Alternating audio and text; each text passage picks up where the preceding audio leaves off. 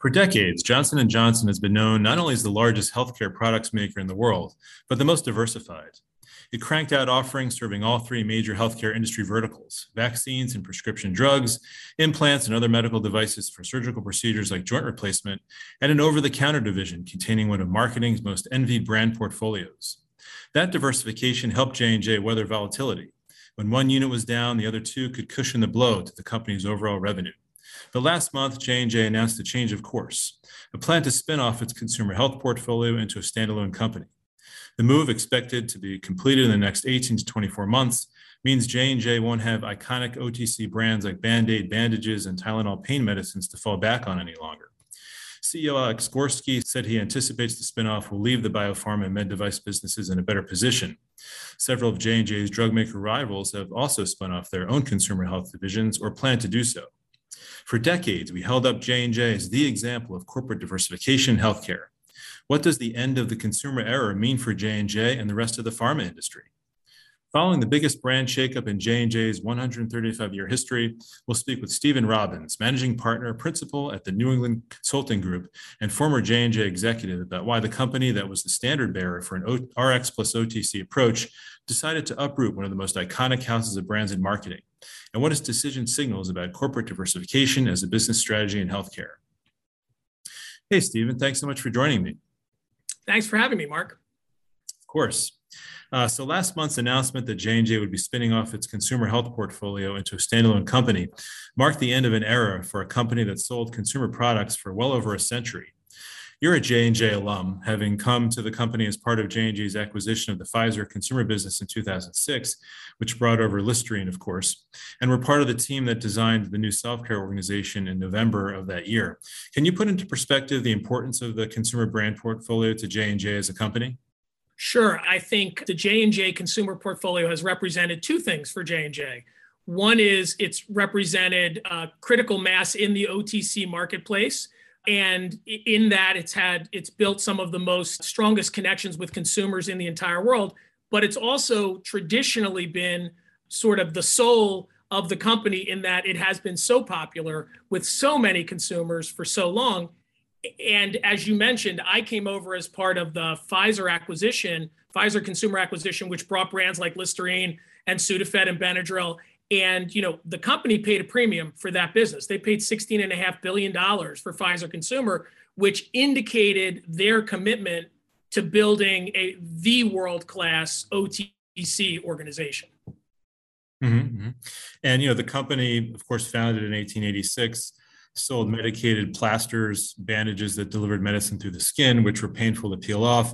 So as company history would have it, the firm's chief scientist sent powder to customers to soothe their irritation.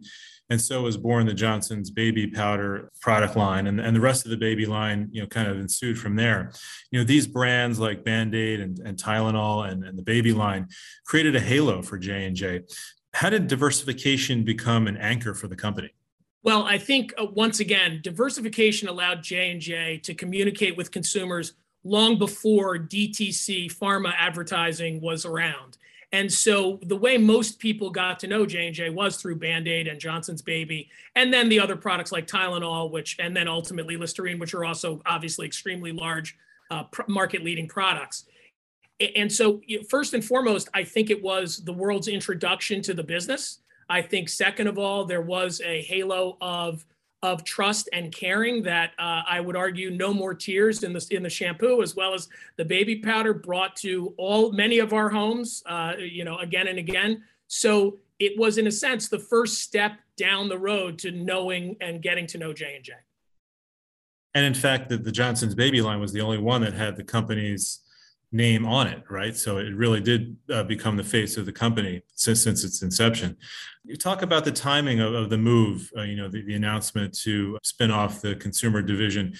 It took some by surprise. To what extent did recent crises, would you say, like the talc crisis and the opioid crisis, in both of which the company is facing significant or has faced significant legal threats, versus slower growth compared to the other two units, make J&J rethink that strategy? Yeah, from my perspective, and I'm sure there will people that will beg to differ with me, I really think this is a story about growth, and it's less a story about managing crises for a couple of reasons. The first is, in my experience with J&J, and once again, I came as part of an integration that was a very difficult one because of the premium that had been paid. One of the first things I learned about was J&J's credo, what they call our credo. I call it the credo now that I'm not inside. But I can tell you, in all the experiences we had, I do think they look to that as guidance. And so what I think has been happening is, for a long period of time, for several years now, J&J has been looking to understand how each of the divisions is going to perform long term. We've gotten to the point where Janssen, frankly, and the pharma group has grown dramatically, and the size of the existing size of the medical device group that includes companies like Ethicon and DePuy Synthes is so massive that despite bolting on a pretty big consumer portfolio back in 2006 and 7, consumer is really now about 16% of the company only, and the growth rates in consumer just do not meet the same levels as those in pharma and, frankly, in many device categories. So I actually think this was likely a very long, thought-out process. I'm sure there was a lot of debate around both areas, but I think, as we've seen with other companies, this is a company recognizing that to unlock value for their shareholders on one side, the split with consumer makes sense. And on the other side, frankly, releasing consumer from some of the constraints that pharma companies and device companies deal with under the pharma guidelines and the AdvaMed guidelines will allow consumer healthcare, which is blurring quite a bit with nutritionals and other holistics, to be more competitive. You say the consumer unit only accounted for about 16% of the company's revenues. Meanwhile, its pharma and medical device equipment business, which makes cancer treatments, vaccines, and surgical tools, is on track for nearly $80 billion in sales this year. But this plan also comes at a moment when the pharma unit faces significant patent expiries in coming years. In ultimately deciding to jettison the consumer unit, it's actually following some other big pharma companies that have done the same. You know, you've been inside J&J. What's the motivation for a drug maker to make a move like this? Well, I think focus. I mean, if you ask me what the prevailing thoughts are, the reality is, to your point with pharma, actually, in the face of those challenges, you want to make sure that your leadership team is focused on continuing the growth that you've seen up until now and avoiding the impact that patent cliffs can have on these companies. So that, from an advantage of less complexity perspective, the ability to focus on those cores without actually trying to, in a sense, feed all of your children, allows them to move forward in that way. And as I said, I do believe there's value that's going to be unlocked on the consumer side as well, because in a world where, and you guys know this pretty well at MM&M, in a world where there's a lot of hybrid marketing, where doctors have become important in more and more OTC categories, the issue of having one rep walk into a doctor's office with a consumer product under those rules, having another rep walk in with pharma rules, can be confusing. And in fact, freeing up companies to now operate separately will be an advantage in that place as well. Yeah, it's really interesting from a marketing perspective. And the company subsequently held an R&D day where it talked about, how it intends to make up the sales shortfall after spinning off the $14 billion consumer division. And it basically involves about a baker's dozen of new medicines and new extensions or formulations of existing brands. Speaking of that, you were involved in a couple of RX to OTC switches. And as you pointed out, when you were there in 2006 and they bought Pfizer's consumer unit, the company envisioned multiple pipelines possibly springing from that. When we've heard about some of these over the years, Zantac, Zyrtec, what does this move say about the waning significance, if you will, of consumers' role in lifecycle management? Well, I think I would include J&J, but I would look beyond them in this case, right? Obviously, GSK is getting ready to spin off their consumer group imminently. Sanofi has announced plans to do the same. And you have Bausch Health splitting once again, moving the Salix division, which is the primary pharma division, away from the consumer-facing device and OTC brands.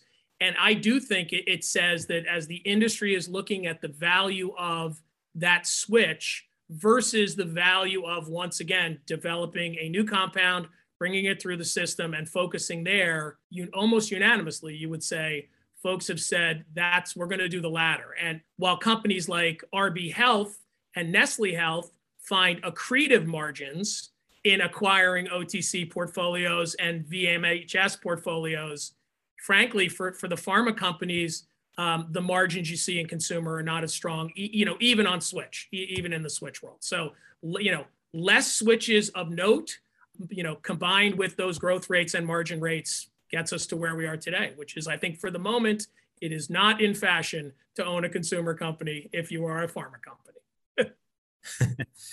Speaking of which, are there others that you feel are imminently, about to do the same thing?